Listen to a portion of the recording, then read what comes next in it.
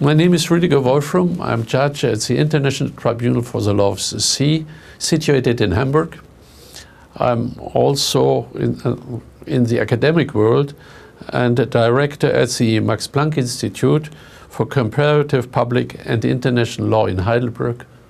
And I also teach at the Law School of the University of Heidelberg. My lecture this morning will be on legitimacy of international law from a legal perspective.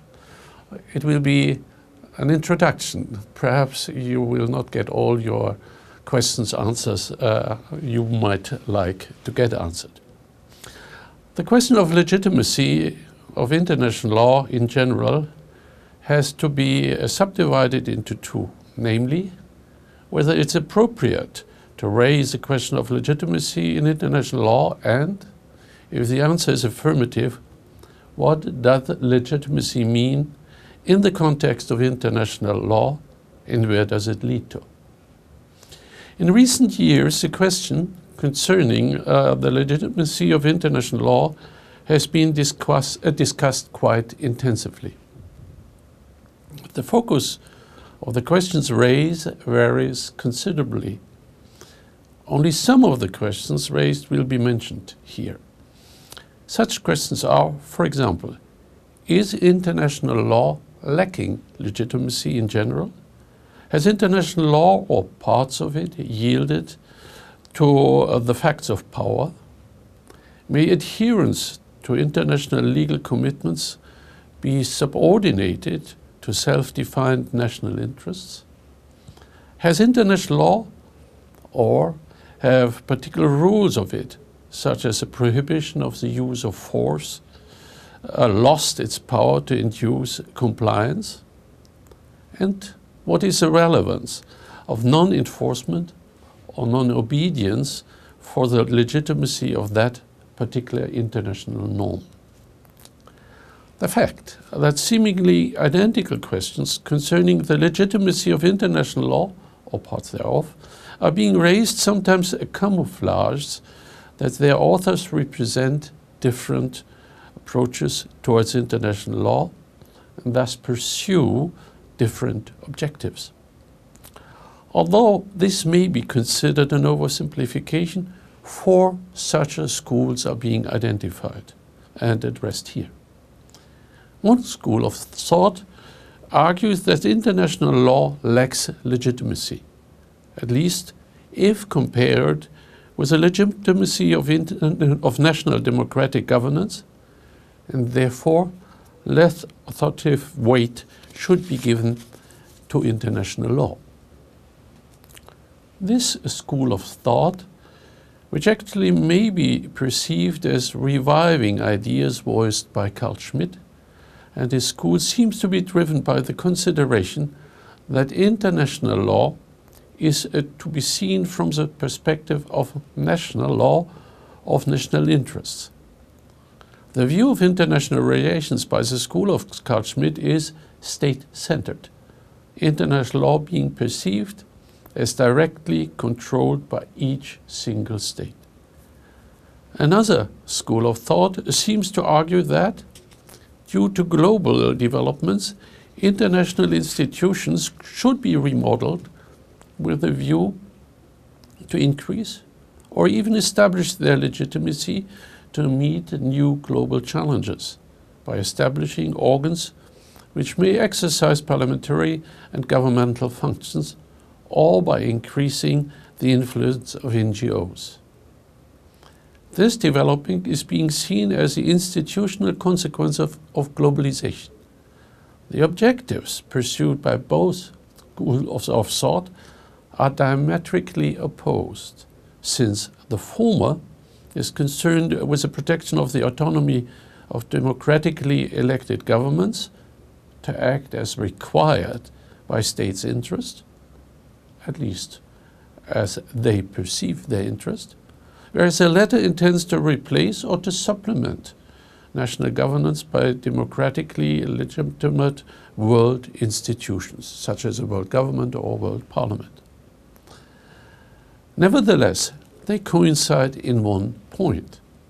Both have in common that they consider legitimacy of international law from the point of view of democratic legitimacy of national governance. Whether or to what extent this starting point is appropriate for international law is open for challenge. One may identify two further schools of thought. One school raises this question whether the legitimacy of international law with a view to enhance the acceptability of the latter.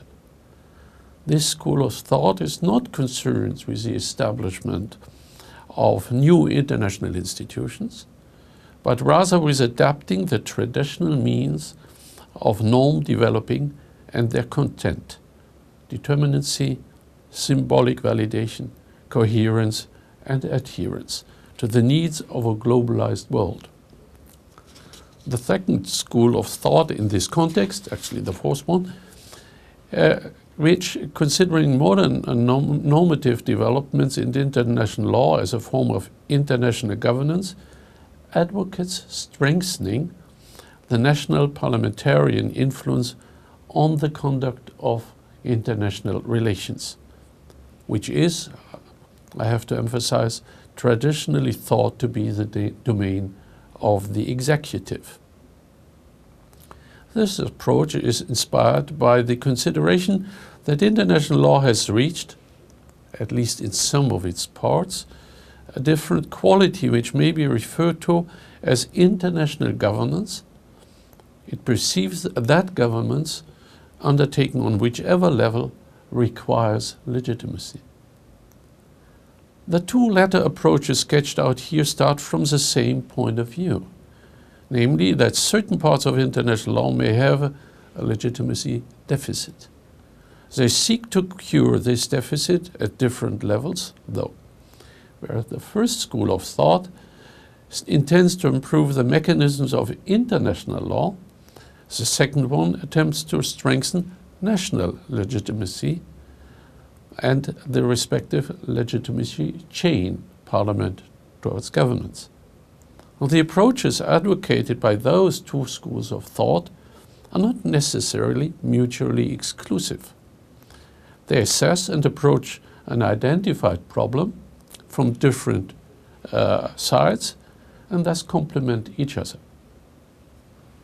My contribution will deal with two issues, thus hoping to contribute to the ongoing discussion.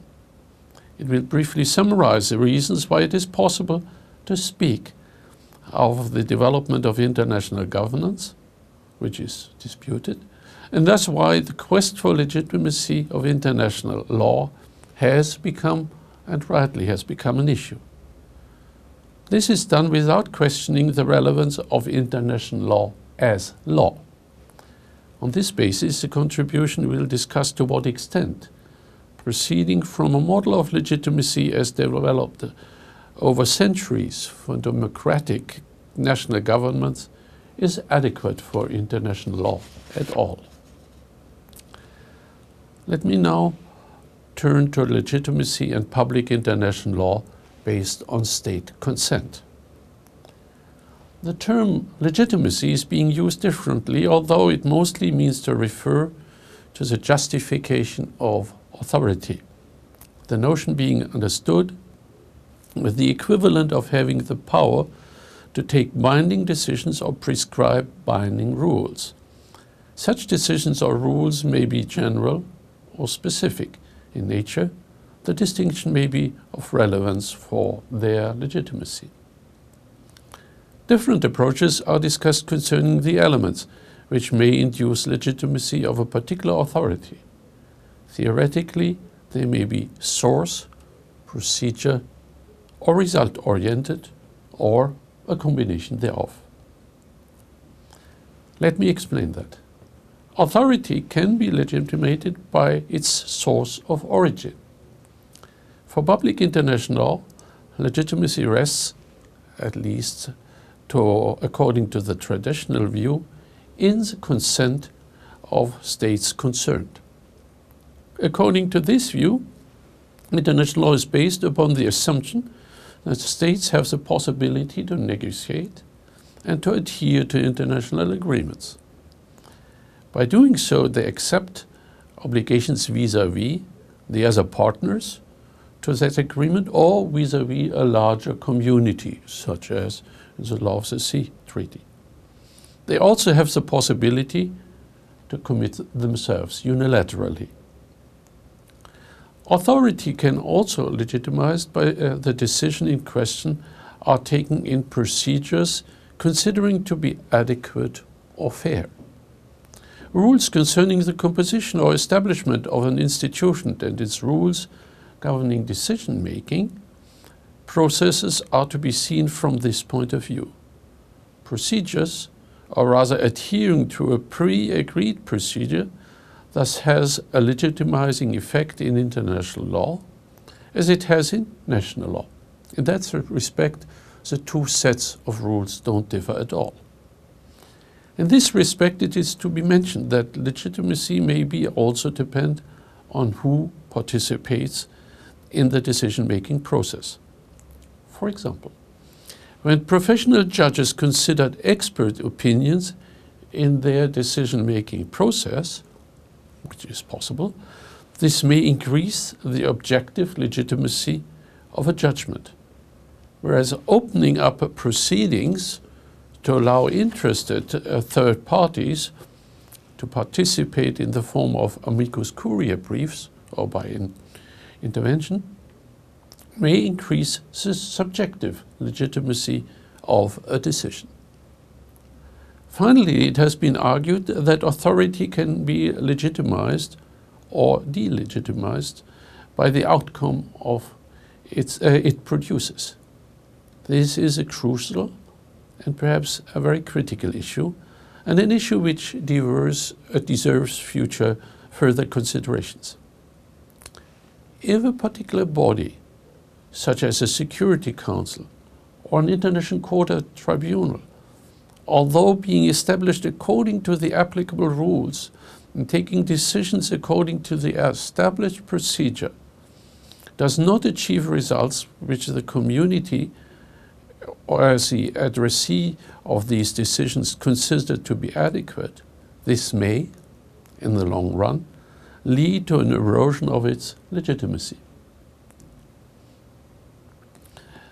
The fate of the UN Human Rights Commission is an example to this extent. The political dissatisfaction with the UN Human Rights Commission has led to the establishment of the Human Rights Council, whose composition is different from the former Human Rights Commission. It is in this context of particular relevance that a member to the Human Rights Commission, a council state, may be expelled if it violates internationally protected human rights significantly and systematically. However, having said that, one cannot and does not mean that the legitimacy of an international body should be judged merely as to whether the results or the decisions are considered to be satisfactory.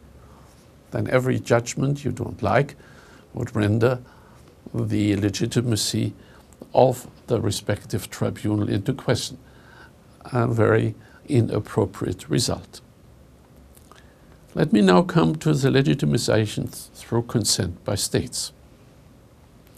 A discussion on legitimacy in international law should proceed from international treaties as the main source of international law.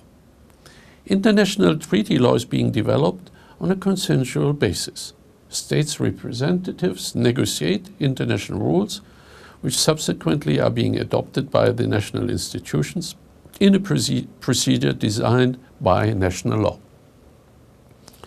Thus, it is for national law to ensure that there is a legitimacy chain justifying the implementation of the ensuing international obligation through national institutions. As a matter of principle, it is safe to say that, as far as a consent-based international law is concerned, the legitimacy of consequential implementation is to be established through nationally established mechanisms. International law has rarely its own implementation mechanisms. It always, or nearly always, relies on national mechanisms. This, however, raises a generic question, namely, how such chain of legitimacy may be established in the case that some of the participating states are not democratically structured. Does this mean that the respective international law lacks legitimacy for that reason, and that one has to distinguish between international law as agreed among democratic states and other international law? This sounds strange, but in literature this approach has been pursued. The respective authors argue that less legal relevance should be given to those international commitments which include non-democratic states. From the point of view of international law, several arguments may and should be advanced to question such an approach. I find it personally unsustainable. Although one may identify an increasing tendency in international law to induce states to establish a democratic national structure by providing for democratic elections, for example, and to abide by the rules of law. This is even being discussed in the context of the Security Council. International law does not provide automatic sanctions against states that are organized on a different basis. The more powerful arguments against this view that international law lacks legitimacy if it results from an agreement with non-democratic states is that this would, in the last consequence, jeopardize the possibility to influence such states through international law, for example, with a view to adopt democratic governmental structures. The whole Helsinki Accord would be delegitimized if one would take such an approach. The situation in respect of customary international law is different, depending upon what is considered the legitimizing source of customary international law. If customary international law is understood as a tacit agreement of the states concerned, then its ultimate source is a consent of states. This view has been taken by several very eminent authors. The situation is more complex if one considers the source of customary international law to be the fictitious consent of states, a view I prefer. Still, it is possible that also under this approach to base customary international law upon voluntary acts of states which they undertake, being aware of the implications for the possible development of customary international law. Otherwise, they may persistently object. When state consent is considered as legitimizing international legal commitments, it is not always realized that such commitments may be different in nature, which again influences the meaning and the scope of the consent. In reality, consent can have two different meanings, namely a specific and a static one, referring to a particularly clearly defined obligation, and a more general or dynamic one, referring to the establishment of a regime or system of government which, after having been agreed upon and set up by consent, develops a life of its own, a legal life, I mean. The essential difference rests in the formulation of obligations. Specific and static obligations are honored by one act or by preserving a particular situation. The obligation does not change over time. The obligation to hand over a piece of land is honored by handing it over. That ends it. In comparison thereto, a general and dynamic commitment embraces a mandate for the established international body through which the substance and the scope of the original obligation may be modified. These two options are not as clearly distinct as one may assume. Gliding transitions exist. However, Both options raise different questions concerning legitimizing effect of state consent. The consent of a state concerned will undoubtedly be sufficient as a mechanism to invoke the legitimacy of a respective measure if the obligation is a specific and a static one and can be implemented by one isolated act or omission. The same is true even if the obligation is of a continuing nature, but the commitment does not change over time as far as substance and scope is concerned. Not to resort to war. That's a continuing commitment, but it doesn't change. There is de facto the danger, though, that the legitimizing effect of the original consent may fade over time. This would be particularly true if, due to changing circumstances, the burden to implement a given obligation increases significantly. Nevertheless, international law proceeds from the assumption that the establishment of continuous obligations is possible by an original consent. The mechanism to re-establish legitimacy, if such obligation has changed over time and has thus become illegitimate, is either through a review procedure or having recourse to the clausula rebus sic stantibus. In particular, the latter is meant, within some limits, to readjust continuing legal obligations to the equilibrium originally envisaged by the partners. Let me explain these more abstract arguments by referring to one example. When the UN Charter was adopted, one felt one had a clear-cut understanding of what meant the notion of world peace. Today, the scope of that term has been broadened, and in consequence thereof, also the functions of the Security Council. I believe that clarifies this point. Now, is consent an adequate form of legitimization of international governance? It is widely accepted that international law has changed in the last decades as far as its scope and its impact on national law is concerned.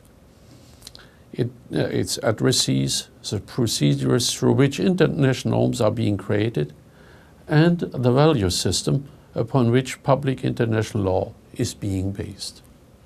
When I started learning international law myself, some decades away, international law was mostly customary international law. And most of today's international law was not even in existence. For example, international environmental law, even the word environment did not exist. Considering this factual situation, it has been argued that, at least in some respect, international law has developed in some form of international governance, which makes it necessary to reconsider its legitimacy.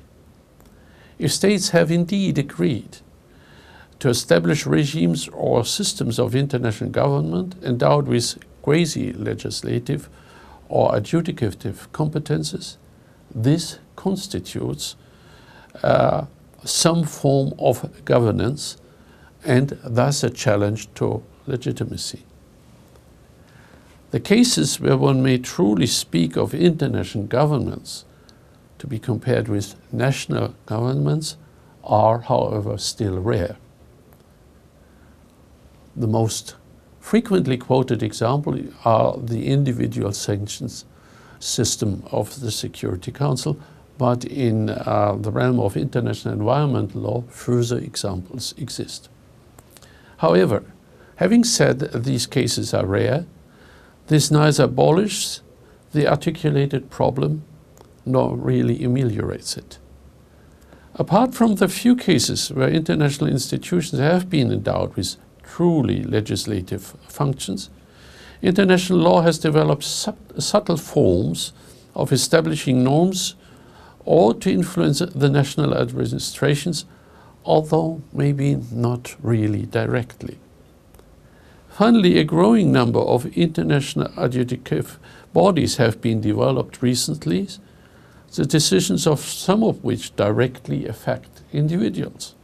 For example, under the World Trade regime, an adjudicative system has been developed, whereas WTO has neither legislative nor executive functions going beyond the realm of WTO. Nevertheless, the legitimacy of WTO has been put into question. The reasons advanced are not necessarily identical. They may root in a broad perception of the necessity for legitimacy or a broad understanding of what constitutes governance, or both. But apart from these instances which exercise functions which at least in part resemble national governance, concerns about legitimacy deficit have been raised vis-à-vis international organizations in general for the reason that they affect the welfare of people in general and that the chains of delegation between citizens and agents of global governments are too attenuated. The divergent views about legitimacy in international law, or more appropriately, about when and why the legitimacy of international law may be challenged, makes it necessary to more profoundly deal with the question which forms of international governments require legitimization. Otherwise, the danger exists that the notion of legitimacy becomes a mechanism purely to deny the relevance of international law in all those cases where short-term national interests seem to recommend such an approach. It is commonly acknowledged that international law increasingly supplements legal norms which used to have a national basis. However, this does not amount to governance in the meaning used in respect of governance exercised by states. Firstly, international law has a sectoral approach compared to the general competences exercised by a state. Secondly, international law supplements national law on the levels of norm setting, whereas the execution of such norms in general rests with states. Even the exercise of adjudicative functions on the international level is, let's face it, an exception. We have the criminal courts, but that's exceptional. In spite of these differences, the fact remains that states are increasingly bound by international norms. Hence, referring thereto as international governance and recognizing matching legitimization must mean to seek for a legitimization which in form and content reflects the nature of national law, international law governance, as well as the interaction between state governance and the respective international institutions. This is perhaps diplomatically phrased, but what I do is to criticize, to take over the forms and mechanisms of legitimization from national law one by one to the international level. This is inappropriate. In the following, some examples will be referred to illustrating the increased scope of international law, the modification concerning addressees, and the modifications in respect of the procedure to develop international law. It is certainly a question whether and to what extent they meet the sustainability test concerning legitimacy through the original consent. It is commonly acknowledged that international law increasingly supplements legal norms which used to have a national basis. However, this does not amount to governance in the meaning used in respect of governance exercised by states. Firstly, international law has a sectoral approach compared to the general competences exercised by states. Secondly, international law supplements national laws on the level of norm setting, whereas the execution of such norms in general rests with states. Even the exercise of adjudicative functions on the international level is the exception. We have now 3 international criminal courts, but still this is an exception. In spite of these differences, the fact remains that states are increasingly bound by international norms.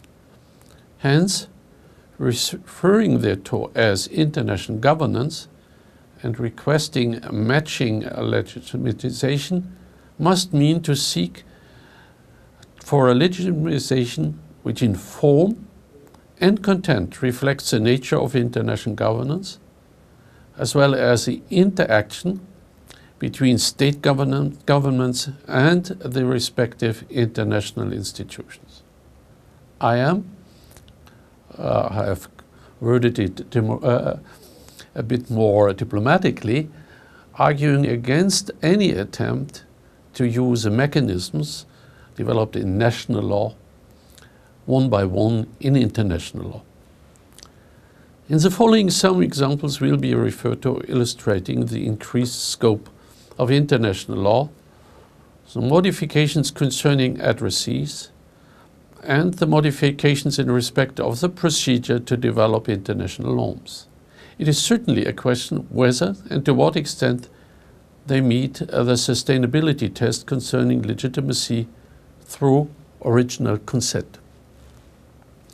It is a fact that international law increasingly affects or even regulates areas which traditionally belonged to the realm of national law. This is particularly true for human rights issues, environmental law, economic law, and even issues concerning national governance. The respective international rules leave the national governments only limited leeway as far as norm setting is concerned. As an example, one may refer to some more recent national constitutions, which even have incorporated international human rights regimes in their totality. Therefore, one may say that the notion of domaine réservé, as referred to in Article 2, Paragraph 7, UN Charter, has lost, if not all, but much of its traditional meaning. There are very few legal issues left which may be considered to be absolutely immune against being influenced through international law. Although the respective international rules have to be implemented on the national level, these rules are the outcome of an international process and reflect the will of an international body rather than the will of a legislature representing the will of people of a particular state. This is not necessarily the consequence of globalization, although this phenomenon has not only accelerated this process, but also has opened additional areas for international regulation. That international law increasingly limits the competences of states is particularly true for economic law, where international law prescribes to which extent national borders have to be opened. A certain kind of beef, certain chicken. The erosion of national competences as far as the protection of human rights are concerned, the protection of the environment, or how to govern international commons, such as high seas, outer space, and perhaps Antarctica, has a somewhat different origin, although the underlying motive and the effects on national autonomy are structurally the same. As already indicated, international law increasingly addresses individuals directly or indirectly. The most recent example is Security Council Resolution 1672 of 25 April 2006, where sanctions have been adopted and states have been obliged to implement sanctions. In this respect, states are being transformed to enforcement agencies of the Security Council. It would not be fully correct to say that traditional international law addressed only states and had no impact on individuals, be it a positive or a negative one, except as a legal reflex. The jus in bello, the law in times of war, has always directly addressed individuals by either providing protection for civilians of wounded, prisoners of war, or by limiting the means of warfare. The jurisprudence of the two international military tribunals after the Second World War reflects this, although the prosecution of war criminals dates back far longer. This trend has been taken up again and strengthened by the establishment of the two ad hoc criminal courts and the establishment of mixed criminal courts and the ICC, the International Criminal Court. Another area where international law addresses individuals is a regime concerning the protection of minorities. The protection of individuals, which to a certain extent builds thereupon, has reached a further dimension after the Second World War. It has been broadened and institutionally consolidated.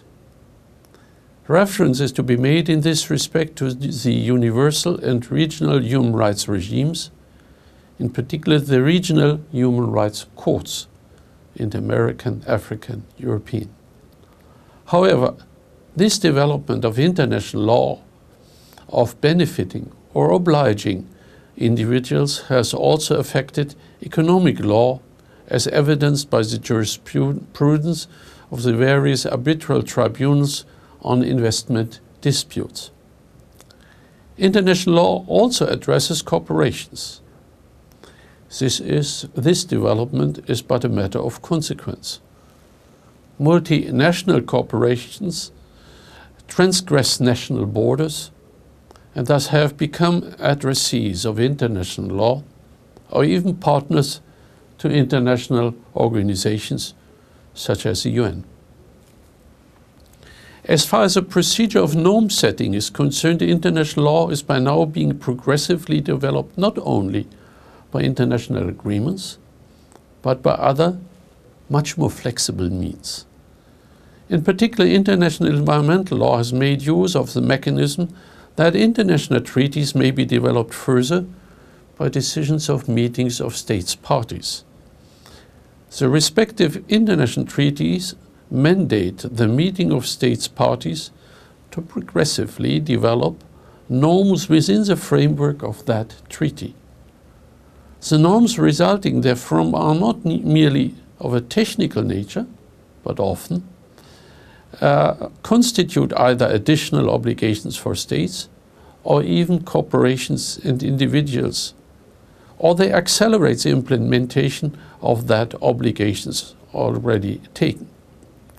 For example, the Montreal Protocol on substances that deplete the ozone layer provides that controls may be tightened on controlled substances by a qualified majority vote. The respective decision subjects the minority to a majority will, since such adjustment measures are binding upon all parties of the Montreal Protocol. Certainly, such norms have to be implemented in national law, but the states have virtually no discretion. Here again, they act more like implementing agencies.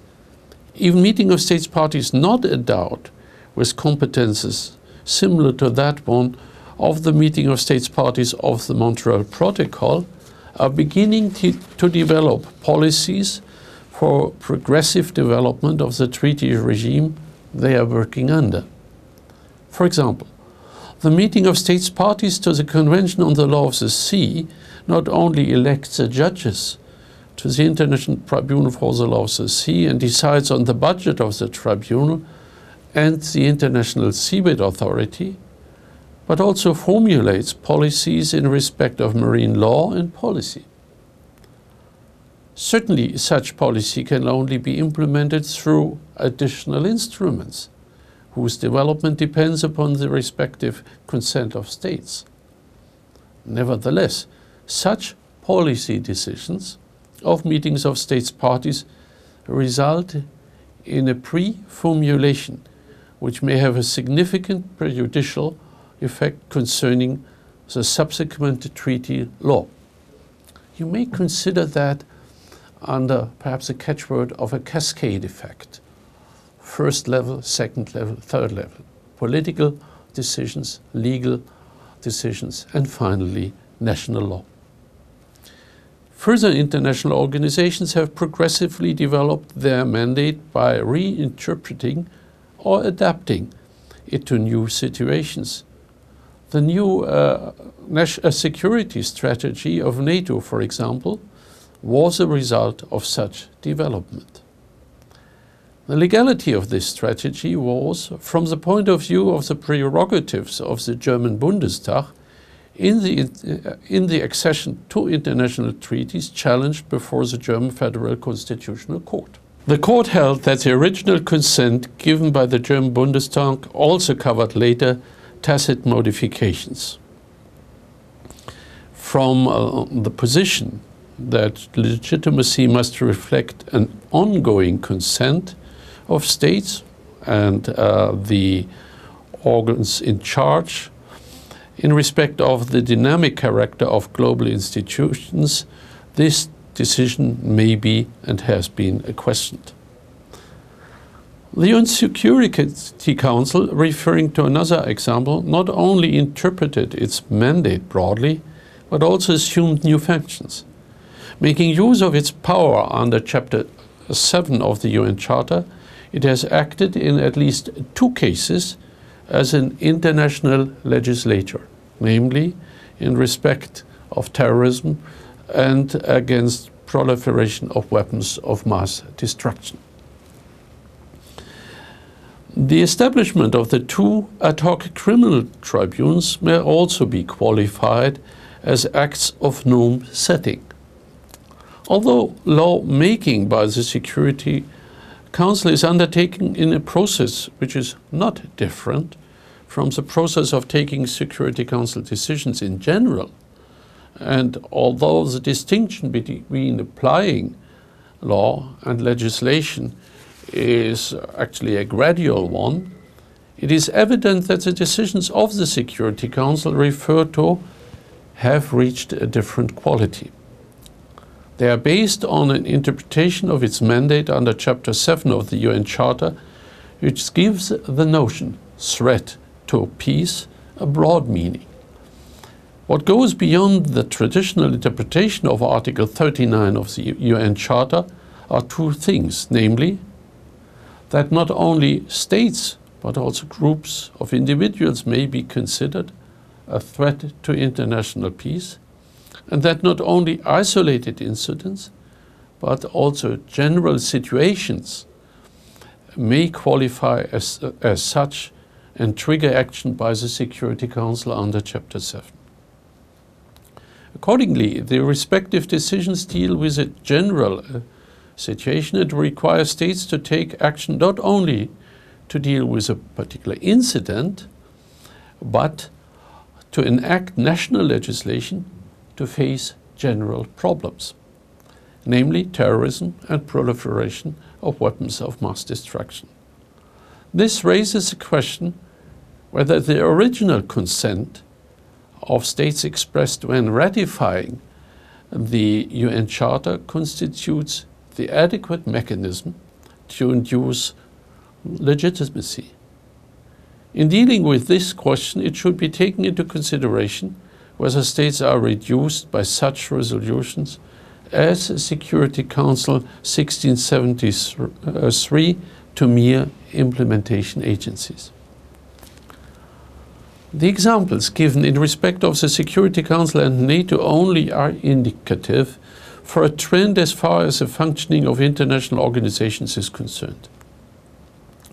This trend has resulted in strengthening the functions of international organizations vis-à-vis their members states. Certainly they remain I mean the organizations, derived institutions created by the will of national governments and acting under their control, and none of them has reached the independence of the European Union with an equivalent broad mandate yet. Such derivation and control of international organization rests, though, with the national government, whereas national democratic legitimacy is based upon, at least in principle, the people's consent. Even if the democratic character of any member state is taken into account, as well as the democratic values, the connection between people and international organizations remains a mediated and remote one. The broadening of the mandate of international organizations, combined with a more effective decision-making process, and in particular the strengthening of their secretariats, results in an enhanced independence of such organizations, at the same time weakening the possibility of governments to control them, although their collective control is not put into question. Even if one cannot speak of international governance in the strict meaning of the word, still the legitimizing effect of the original state consent to the establishment of the respective international organization and the involvement of state officials in the organs of the organizations may not be considered adequate to cover the new developments. An example for the establishment of institutions which may assume greater responsibility, somewhat detached from states, are also treaty bodies, such as the Human Rights Committee, established by the International Covenant on Civil and Political Rights. Their mandate is to monitor the implementation of an international agreement. Part of their mandate is also to provide for an interpretation of the provisions of the instrument, whose implementation they monitor through general comments or general recommendations. Although it is a matter of discussion to what extent such interpretation is authentic, and whether it may be considered as being binding upon the parties to the respective instrument, it certainly carries some weight, and it is certainly binding upon the committee itself. The contribution of such general comment or recommendation should not be underestimated. For example, the US government criticized the general comment of the Human Rights Committee on Article 2, Paragraph 1 of the International Covenant on Civil and Political Rights, and the way how the group of rapporteurs of the Commission on Human Rights had made use of its assessment of a particular situation. This criticism was voiced also by other states. Leaving aside this criticism and concentrating on the generic problem, it can hardly be denied that the influence of these bodies has increased. This raises the question whether the composition of such body, in particular the mode of the election of their members, is adequate from the point of view of inducing the legitimacy of their activities. Further, it should be mentioned in this context that groups of experts or practitioners may contribute to the development of the body of international law. The Lex Mercatoria may serve just as one example. An example from a different area of international law may further underline this point. The Commission on the Limits of the Continental Shelf, a body composed of experts, established pursuant to Annex 2 of the Convention on the Law of the Sea, is mandated to assist coastal states in defining the limits of the outer continental shelf. The limits established in accordance with the recommendations of the Commission are final and binding. When I speak of limits established, I mean the limits established by national governments, including the parliaments. This means norm setting ergo omnes in what may be qualified a discourse between a state and an international group of experts, this commission. What should be mentioned in this context too is that only states parties to the Convention on the Law of the Sea may benefit from this process. States having refrained from joining the Convention have no means to claim an outer limit of their continental shelf to be recognized by the international community. Finally, the establishment of new institutions on the settlement of international disputes, the revival of existing ones, and the creation of new mechanisms to monitor the implementation of international obligations is to be mentioned in this context. Such international courts, tribunals, or compliance committees not only apply the respective instrument, stricto sensu, but also add explicit or implicitly to the understanding of the norm in question. Taking into consideration that international law, treaty law as well as customary international law, is by its very nature less concrete, the contribution of these institutions to the corpus of international law should not be underestimated. There is a trend that individuals are taking an increasingly prominent role in international dispute settlement. This role was already well established in the context of investment disputes, but it is beginning to permeate the arrangements for international dispute settlement procedures. The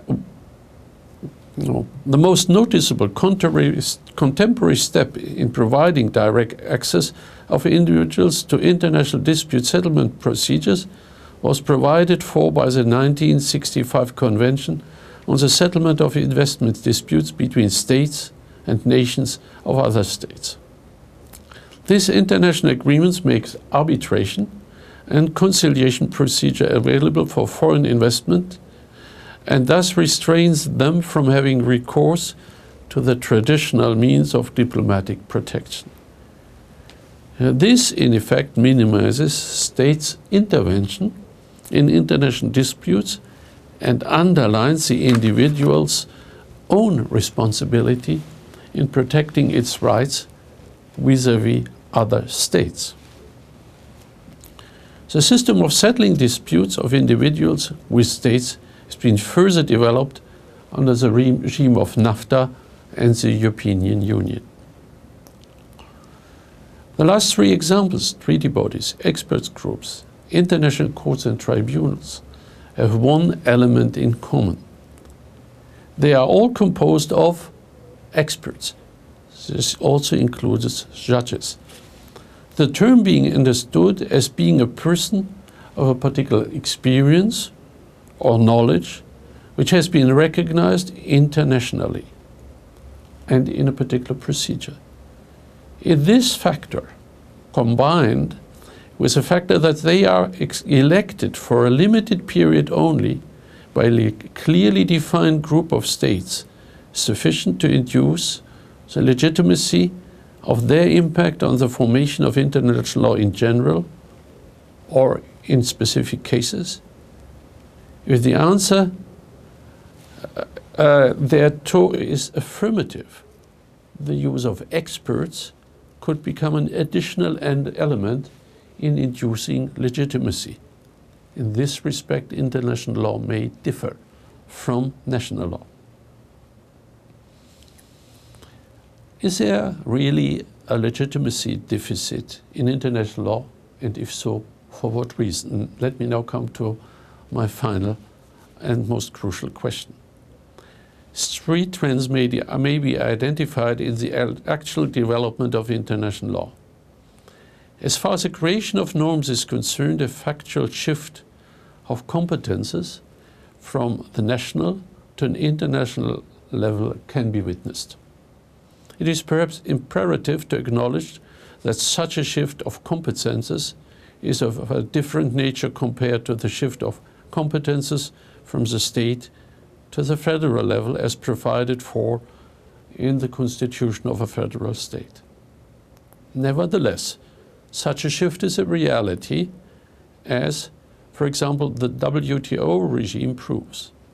According thereto, states may nationally introduce restrictions upon the freedom of trade in goods only if the conditions under Article 20 General Agreement on Trades and Tourists are met. This shift may be characterized by the term denationalization in favor of internationalization and what is always forgotten, deparliamentarization in favor of strengthening the role of the executive. Another trend is that increasingly individuals, including corporations, have become addressees of international law. Finally, the role of the judicial settlement of legal disputes has been strengthened in this respect. What is common to all these new trends is that the direct influence of national governments, and even more so of the national legislature, on the shaping of an international law in general or international law decisions has been reduced, and the chain of legitimacy towards the people has been further mediated. Do these changes in international law suggest that it is no longer sufficient to base it on a legitimacy of consensual obligations as it was considered sufficient for a long period? Is it now necessary that international law meets the test of legitimacy modeled on democratic principles?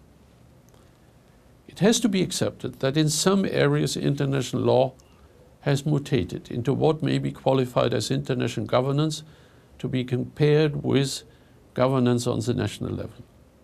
In respect of these areas, and I emphasize only these areas, it is called for to inquire into the legitimacy of the rules and decisions which are produced therefrom. Recourse to the legitimacy as provided for by original consent of the states concerned does not seem to suffice for them. In all the cases referred to, the original consent seems to be too attenuated to provide an unproblematic basis of legitimacies. There is one further problem to be taken into account.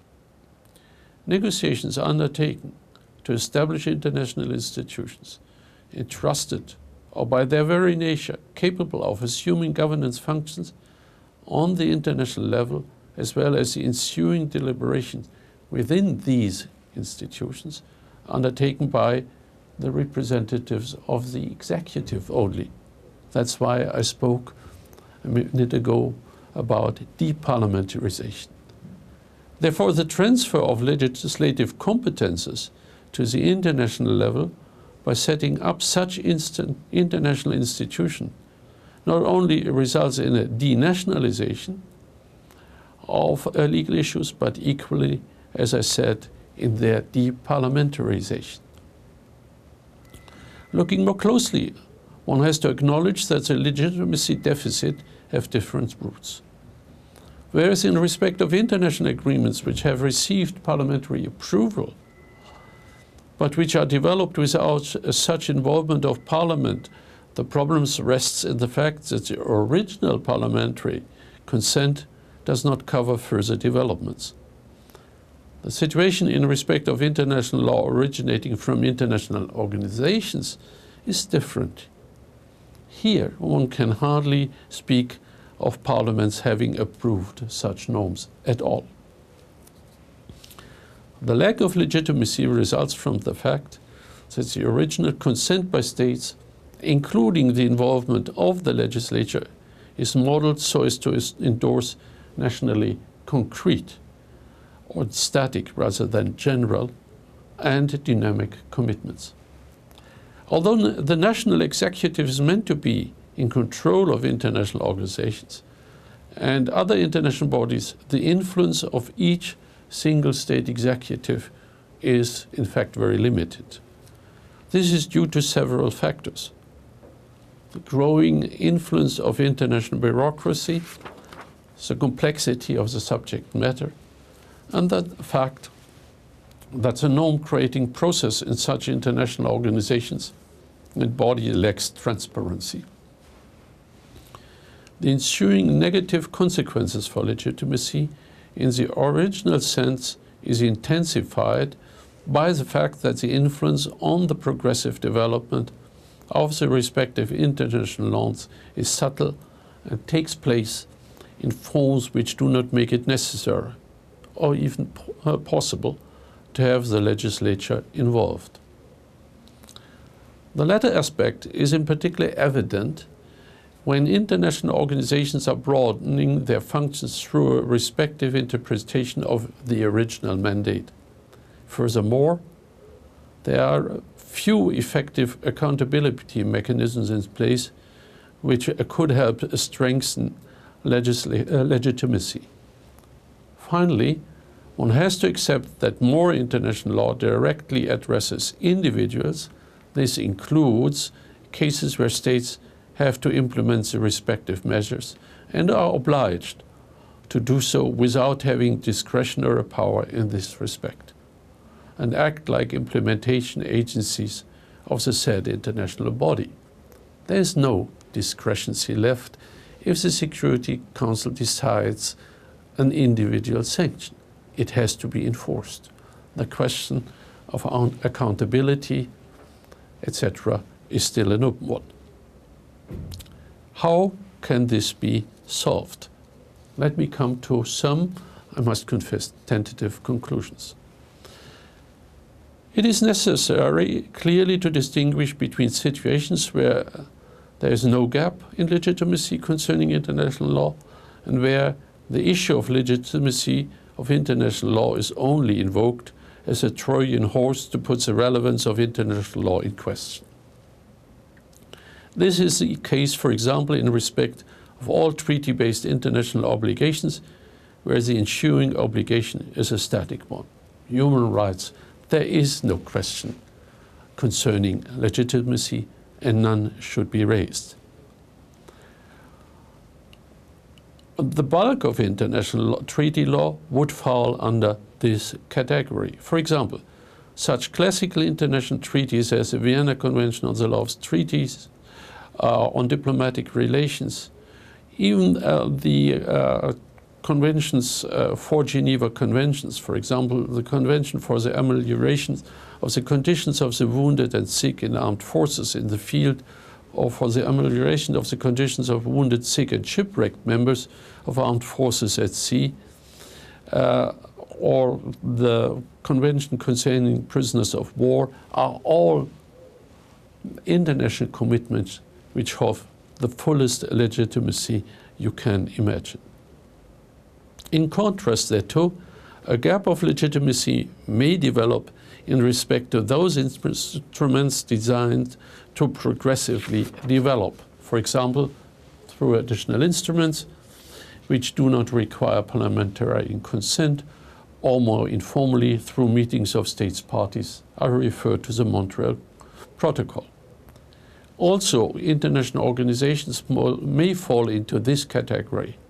However, whether or not a legitimacy deficit does exist cannot yet be decided on this basis, but only after an assessment of each single case.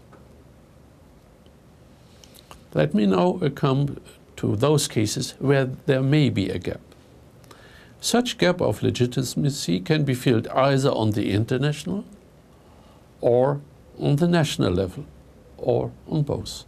Remember my third and fourth approach in that respect right at the beginning of my presentation. It is doubtful whether it is necessary, possible or even advisable to attempt to invoke a democratization of international law in general. First of all, international governance is, so far, an isolated phenomenon, although the trend is increasing. Apart from that, it is incorrect to say that international law is lacking legitimacy in general. Improving the legitimacy of international governance should aim to find solutions within the existing matrix of international law: state consent and the national procedure establishing legitimacy of international commitments reflect that law is increasingly being developed and implemented on different levels. The implementation rests with states as it rests with them to contribute the necessary legitimacy.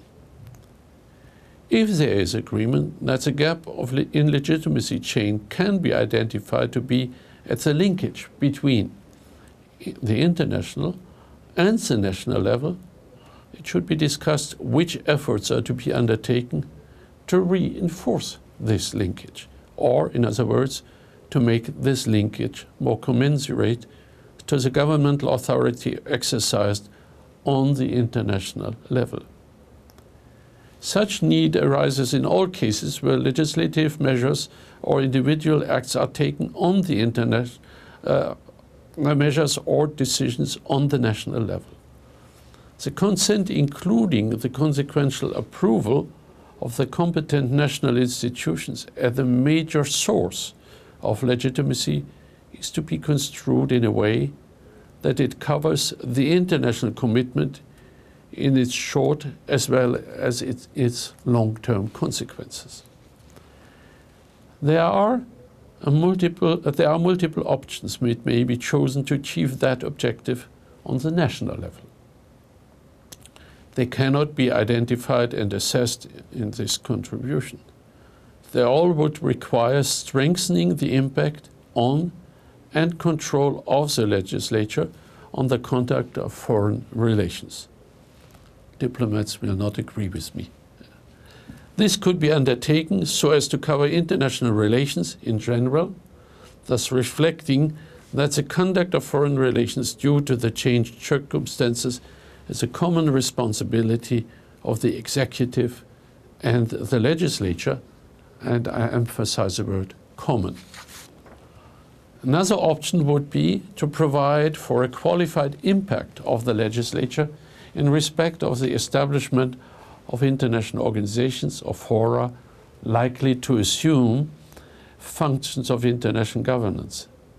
And in this context, it is worth discussing too whether and to what extent non-governmental organizations may play a positive role in establishing legitimacy in respect of acts of international governance. Additional approaches are to be sought on the international level.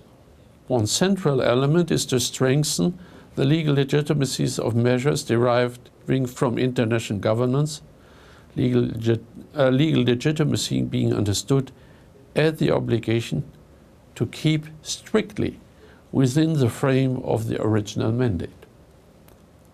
This refers to the option of inducing legitimacy through procedure. This would mean that as a matter of self-restraint, the respective institution, be it the Security Council, an international organization, or a meeting of states parties, does not attempt to broaden its mandate, that it follows the procedure set out for decision-making. The logical consequence of enforcing legal legitimacy would be to strengthen the possibility of judicial review. This would be a matter of consequence considering the functions international governance is assuming. If international institutions are taking over governance, tasks equivalent to the ones of national institutions, and, as one should add, to the detriment of the latter, they should come under the same restriction as national governments in states adhering to the principle of the rule of law.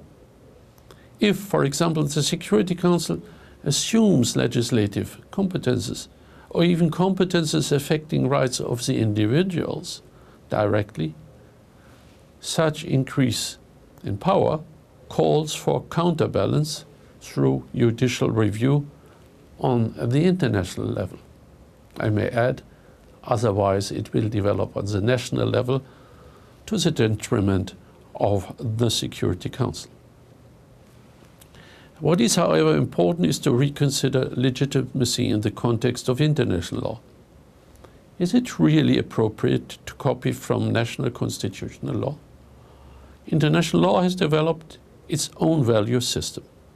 It should be considered whether the new forms of international governments have their roots in the will of an international community united by such system and gain their legitimacy by conforming to such values.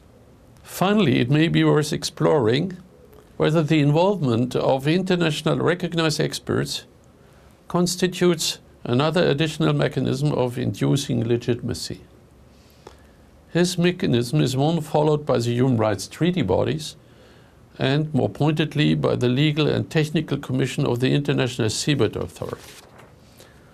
Although this commission formally has merely consultative functions, as well as the Commission on the Continental Shelf, which I mentioned earlier, as far as a review of formal written plans is concerned, such recommendations may only be overturned by the Council, a political body, by a qualified majority.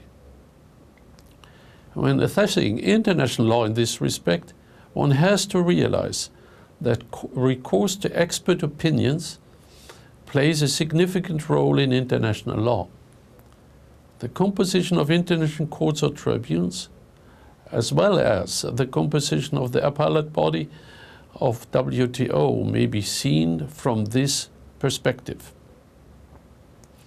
Perhaps it is time to develop a systematic approach in this respect, which, in particular, should also clarify how such experts are being identified, the role of the national legislature, and the correlation between expert advice and decisions to be taken on the national level. Thank you very much.